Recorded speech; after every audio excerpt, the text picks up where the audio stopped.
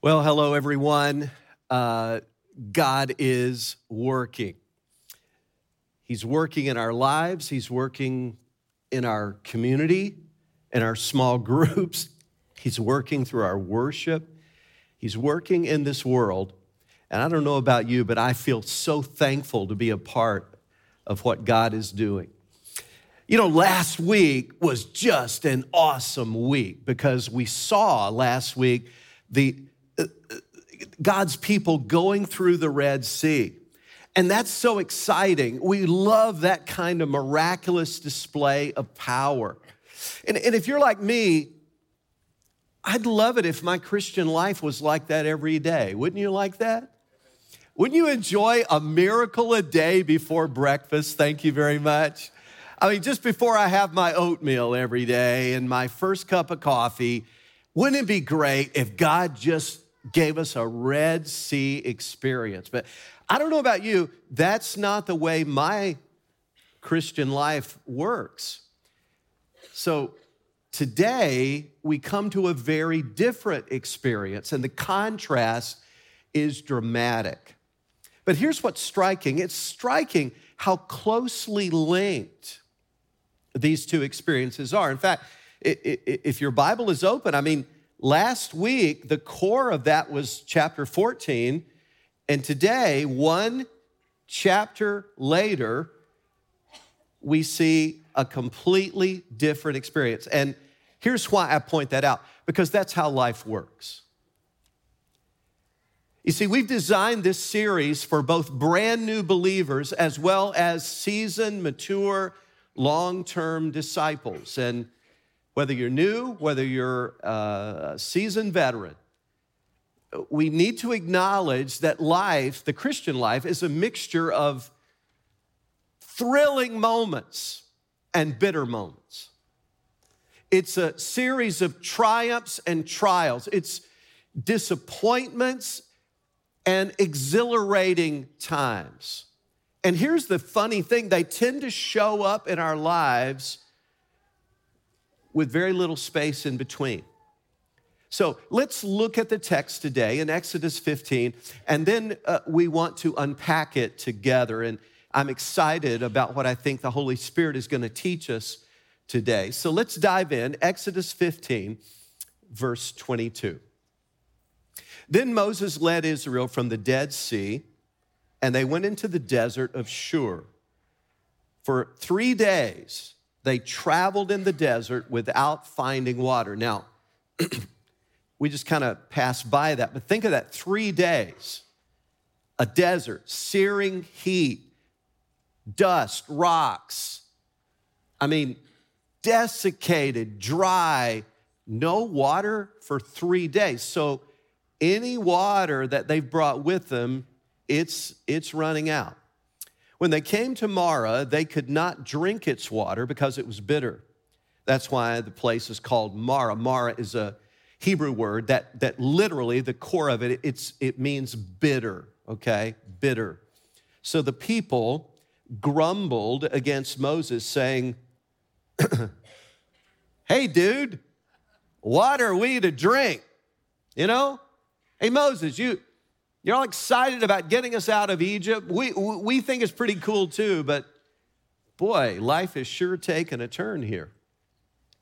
Then Moses cried out to the Lord, and the Lord showed him a piece of wood. He threw it into the water, and the water became sweet. There the Lord made a decree and a law for them, and there he tested them. He said, if you listen to the voice of the Lord your God and do what is right in his eyes, if you pay attention to his commands and keep all his decrees, I will not bring on you any of the diseases I brought on the Egyptians, for I'm the Lord who heals you. That's an awesome verse, by the way. I am the Lord who heals you. And any healing, spiritual, emotional, physical, that comes in our lives, God is the source of that. Then they came to Elim, where there were 12 springs and 70 palm trees, and there they camped near the water.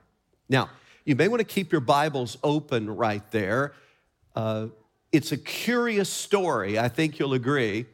And the premise, just as a reminder, behind the whole series that we've been doing now for weeks, is that their experiences with God are instructive for us. That's what the Bible says in the New Testament. These things were written down as warnings and instructions for us so that through the endurance and the encouragement of the scriptures, we might have hope. That's what God wants us to get out of this. So I want to suggest 3 lessons. There are probably many more, but I want to suggest 3 lessons that we can learn from this. The first one would be this: seasons of triumph and seasons of trial often follow closely together. I just want that to settle in on your soul and on our spirits today. We need to grasp that and not be shocked when these 2 things show up closely together. Three days earlier, woo! It's a whoopee experience with God. God had brought them safely through. What a triumphant experience they would never forget. And they celebrated it. Praise God, the horse and the rider he's thrown into the sea. And now, just 3 days later, despair. They're in the desert, no water. And what I'm saying is this represents a pattern that you'll see if you read their story closely. Triumph and trial, triumph and trial, triumph and trial. Lots of trials.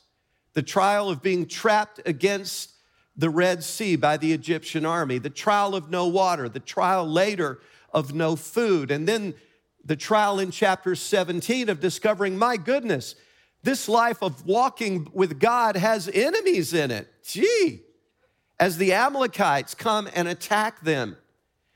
And in each of these trials, God provides a solution and an experience of triumph.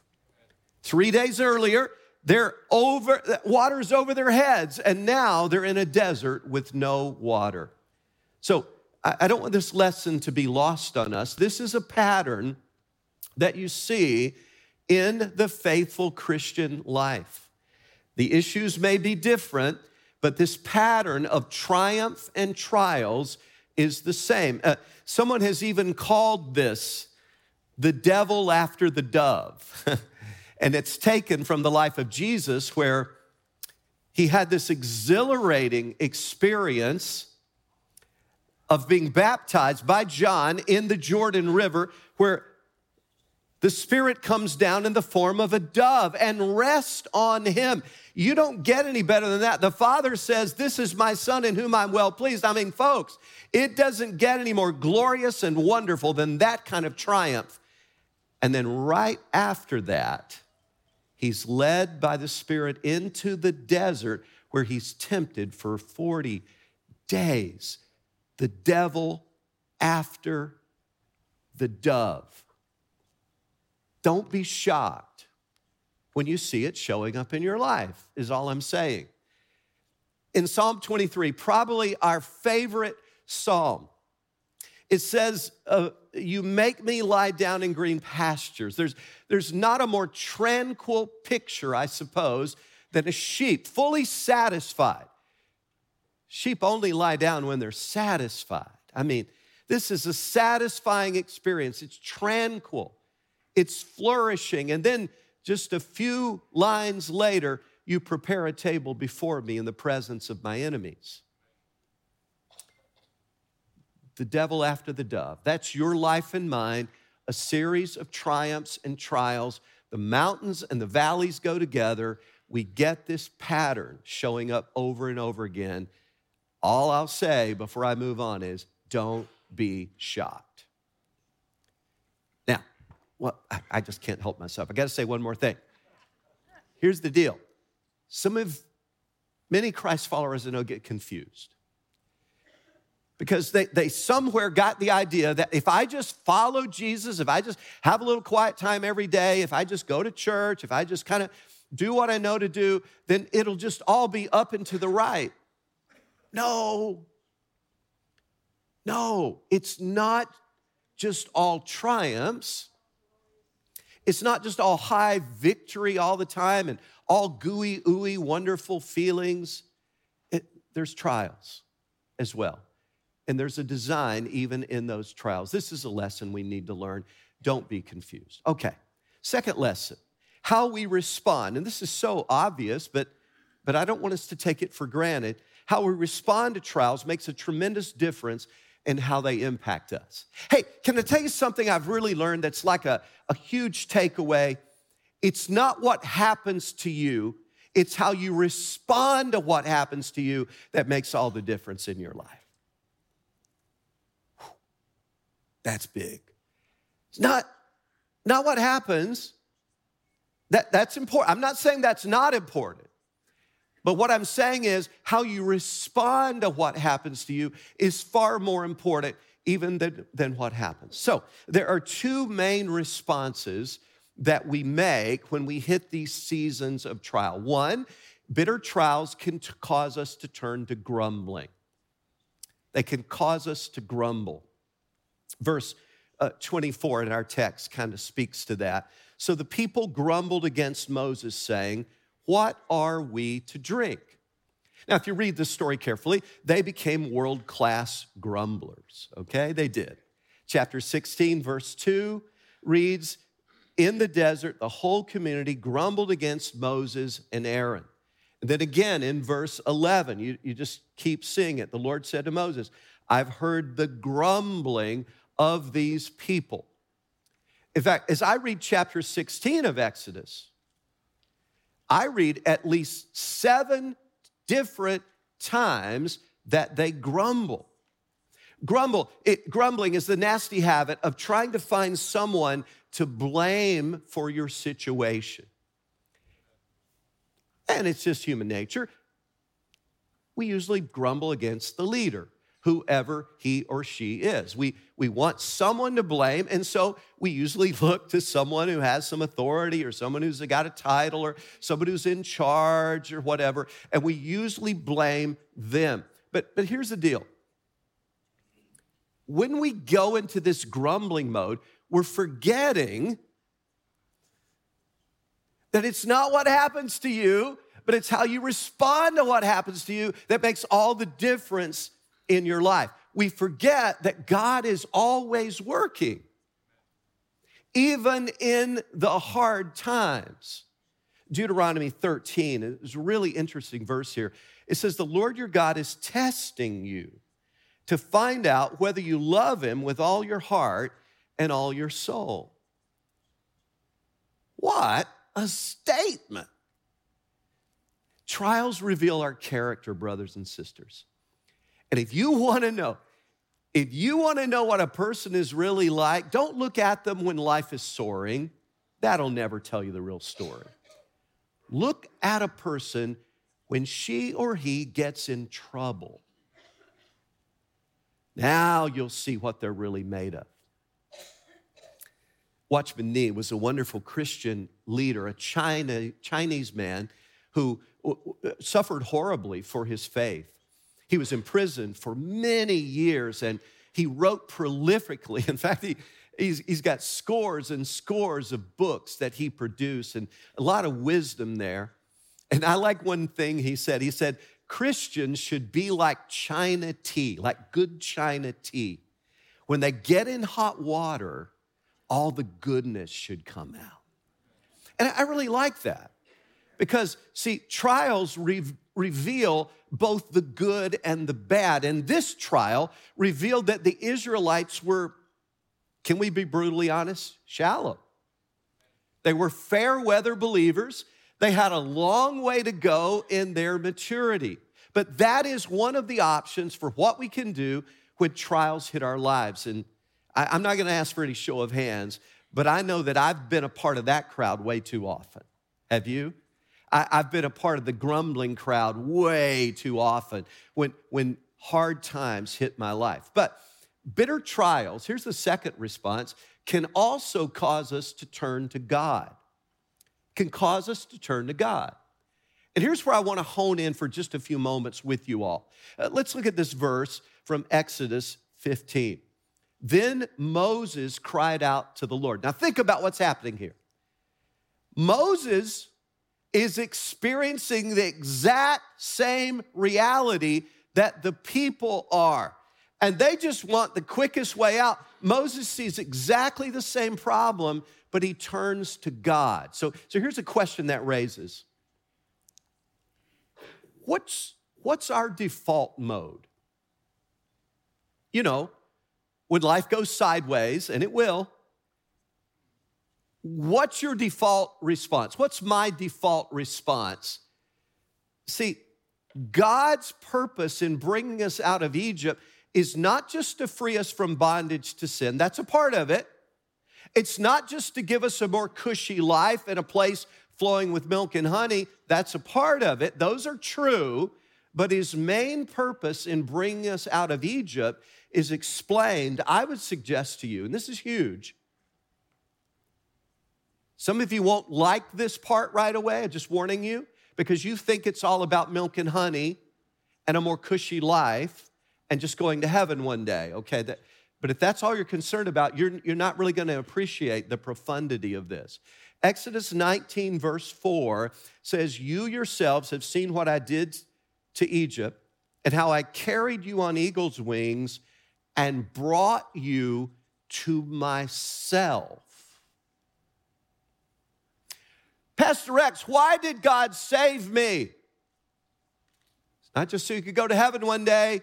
It's not so you could just get your sins forgiven or have a more cushy life right here.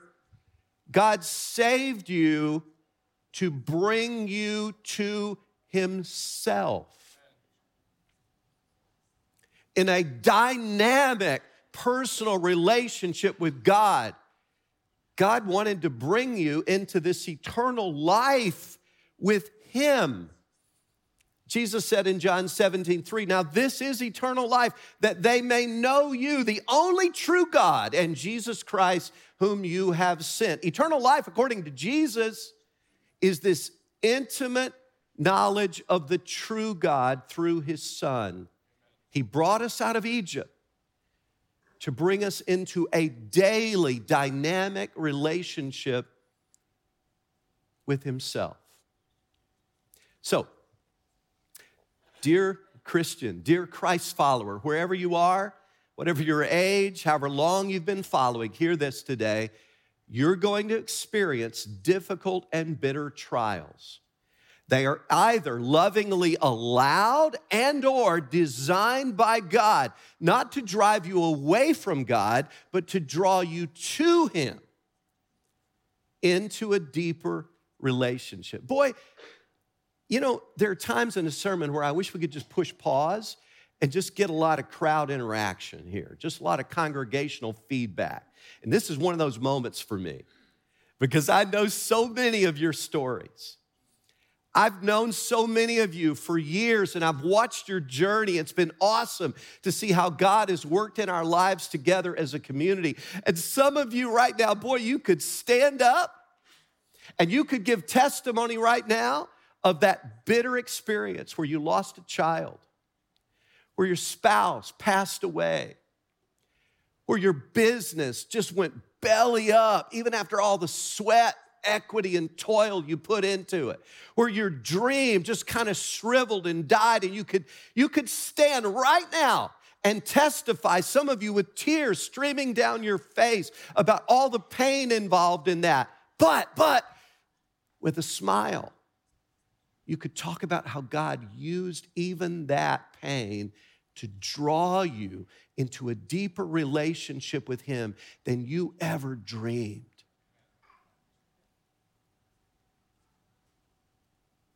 And that's awesome because that's always God's design. He wants to bring us to himself.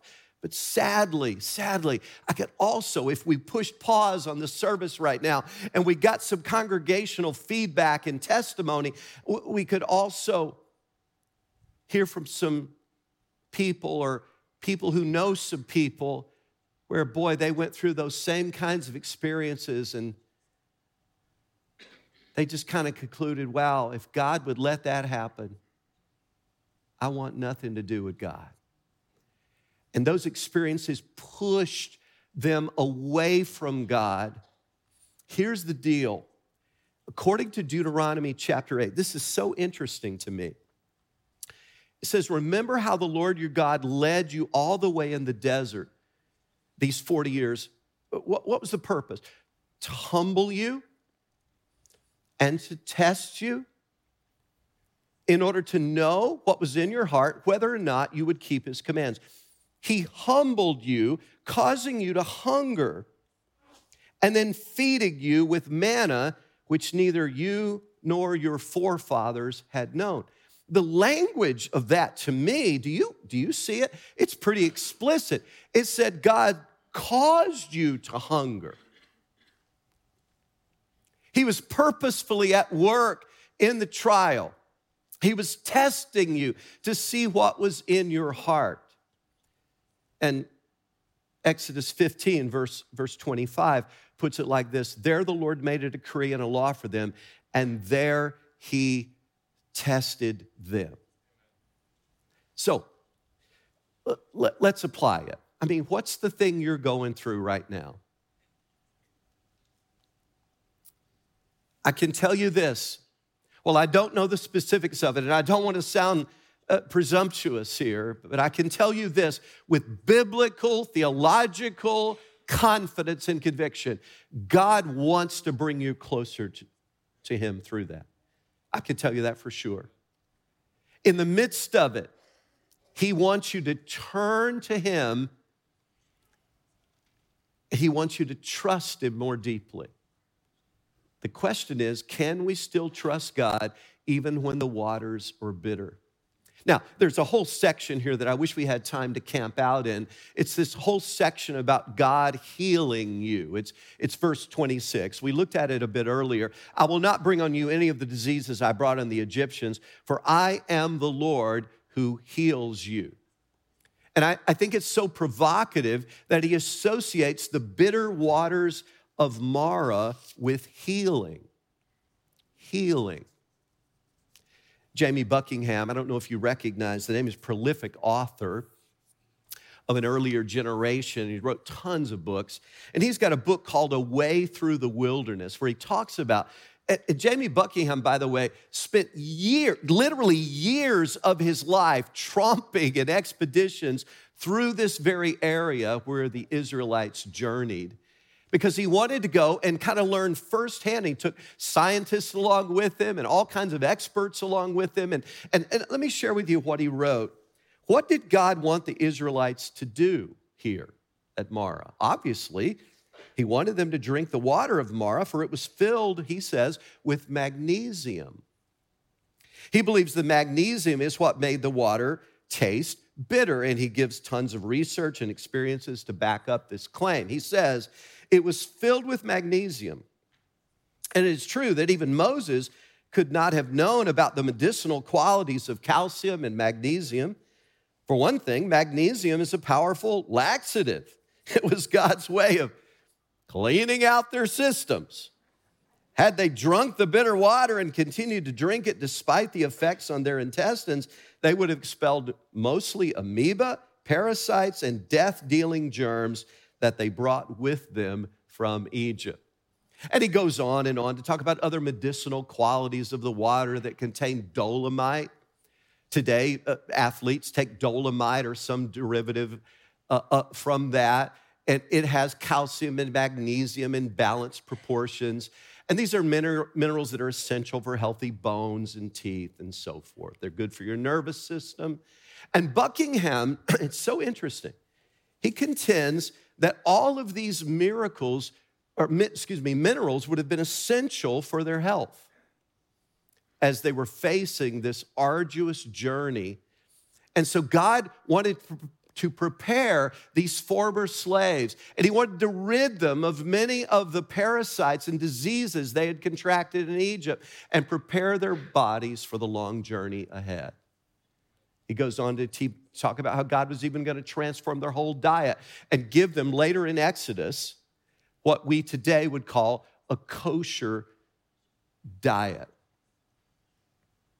Now, whatever you may think about Buckingham's thesis, and I think it has a lot of validity, one thing is for sure, God often leads us Christians through trials, and the purpose is for purging and cleansing us. He goes on to say in verse 25, he tested them. So as you think about the trials you've gone to, and I'm curious, how do you feel about them? Charles Spurgeon, sometimes called the Prince of Preachers, was a powerful preacher and pastor back in the 19th century in London. And he said in one of his sermons, I'm going to quote a little paragraph, "I have always looked back to times of trial with a kind of longing." Does that sound like a curious statement to you? Not to have them return, but to feel the strength of God as I felt it then. To feel the power of faith as I felt it then. To hang on to God's powerful arm as I hung on to it then. And to see God at work as I saw him then. I would never want to repeat the deepest, most bitter trials I've gone through, but I can tell you something, dear friends, dear brothers and sisters, I thank God for what he did in me through them. And I am a different man, I am a different person because of the bitter pain that I've experienced. Never want to repeat it, but I can say with Spurgeon, I mean it, sometimes I have a little longing for how close I felt to God in those moments. Well, there's a third and final lesson I want us to learn from this story today, and here it is. When we faithfully persevere through our seasons of trial, God deepens us and draws us closer to himself. I love what the psalmist says, weeping may remain for a night, but rejoicing comes in the morning. God, here's the good news, boy. God wasn't going to let them stay in this trial forever. We read on in verse 25 that Moses cried out to the Lord, and the Lord showed him a piece of wood. It's so weird, isn't it? A piece of wood? Where's that coming from? I mean, there's not even a piece of wood. He threw it into the water, and the water became sweet. Now, the commentators just go crazy on this little detail because there's no known wood that neutralizes this kind of bitter water. Certainly nothing found in the Sinai desert where they were. So this curious piece of wood that God showed Moses is a type. You've heard me talk about that before in the series.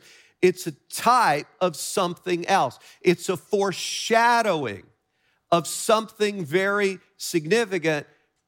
And most Christian commentators would say it is a link. It's a foreshadowing. It's a type of the cross. And it's in the cross of Jesus, of course, that our healing is found. Peter, the Apostle Peter, makes a reference to that, and he said, and he himself, referring to Jesus, bore our sins in his body on the cross, that we might die to sin and live to righteousness, for by his wounds we were healed.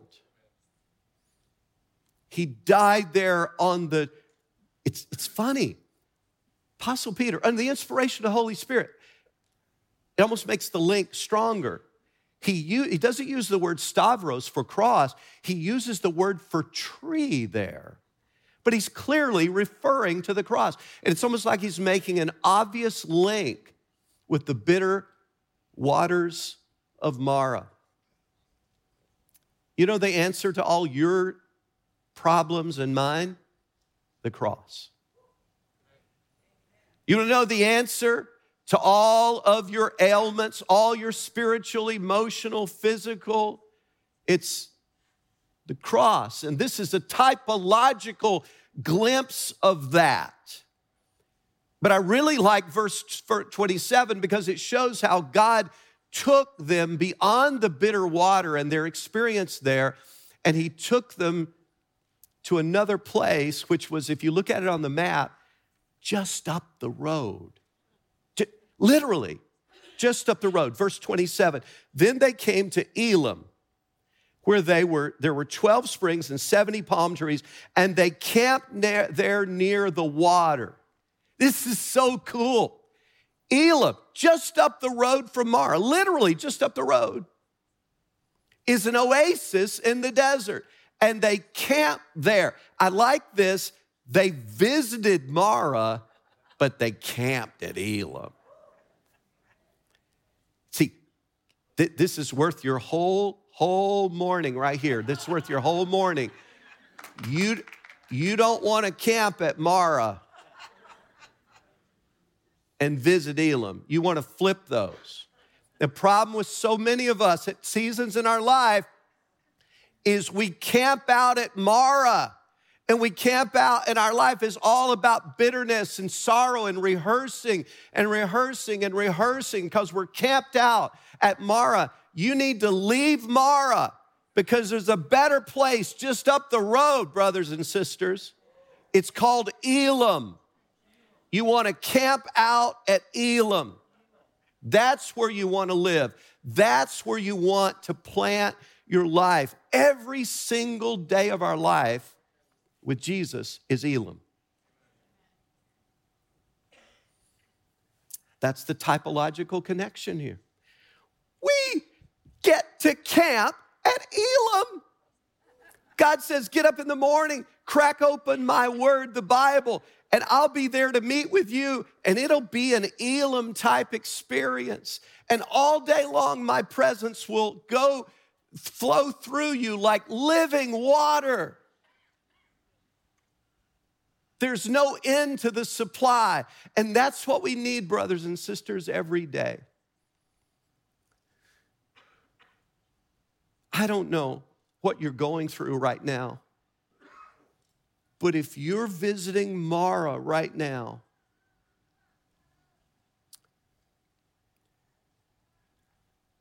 I urge you, the first moment you can, to check out from there, leave Marah behind,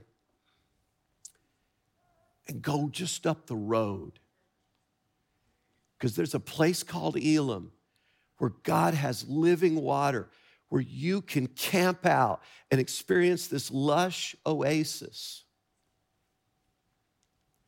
Jeremiah the prophet looked at his city that was razed to the ground, burned, devastated by the enemy. And he said in Lamentations chapter 3, yet this I call to mind, and therefore I have hope. Because of the Lord's great love, we're not consumed. For his compassions never fail. They're new every morning. Great is thy faithfulness. Jeremiah had hope because he lived every day in the fresh supply of God's mercies and love. So I ask you as I close, where is your hope found? I hope it's in Christ alone. I just love the song. In Christ alone, my hope is found. He's my light, my strength, my song. This cornerstone, this solid ground, firm through the fiercest drought and storm. What heights of love, what depths of peace, when fears are stilled, when striving cease, my comforter, my all in all, here in the love of Christ, I stand. I wonder if you'd bow your heads for just a moment. I just want to take one moment before we transition in our worship time. And I'm going to ask you to have a little moment of introspection right now. How many of you would say by raising your head, just in this moment, we're not going to linger long here, but you would just say, Pastor Rex, I want to tell you, I'm just in all honesty, I'm kind of in a Marah type experience right now. There's some bitter, painful stuff going on in my life, and I'd just like for you to include me when you pray for everyone in just a moment. Would you just kind of pray for me, all right? Would you just slip your hand up? Just all over the place. Okay, lots of hands, lots of hands. Slip your hand up. If you're in a Marah type experience right now, you're not trying to camp out there. You don't want this. You want to move on to Elim, but right now, If you didn't raise your hand, just raise your hand up again. Okay, thank you. Thank you. Lots and lots of people. Father, I pray for those who are kind of visiting Mara right now. So painful, so disappointing, so confusing at times. Why? Why would God allow this bitter experience in my life?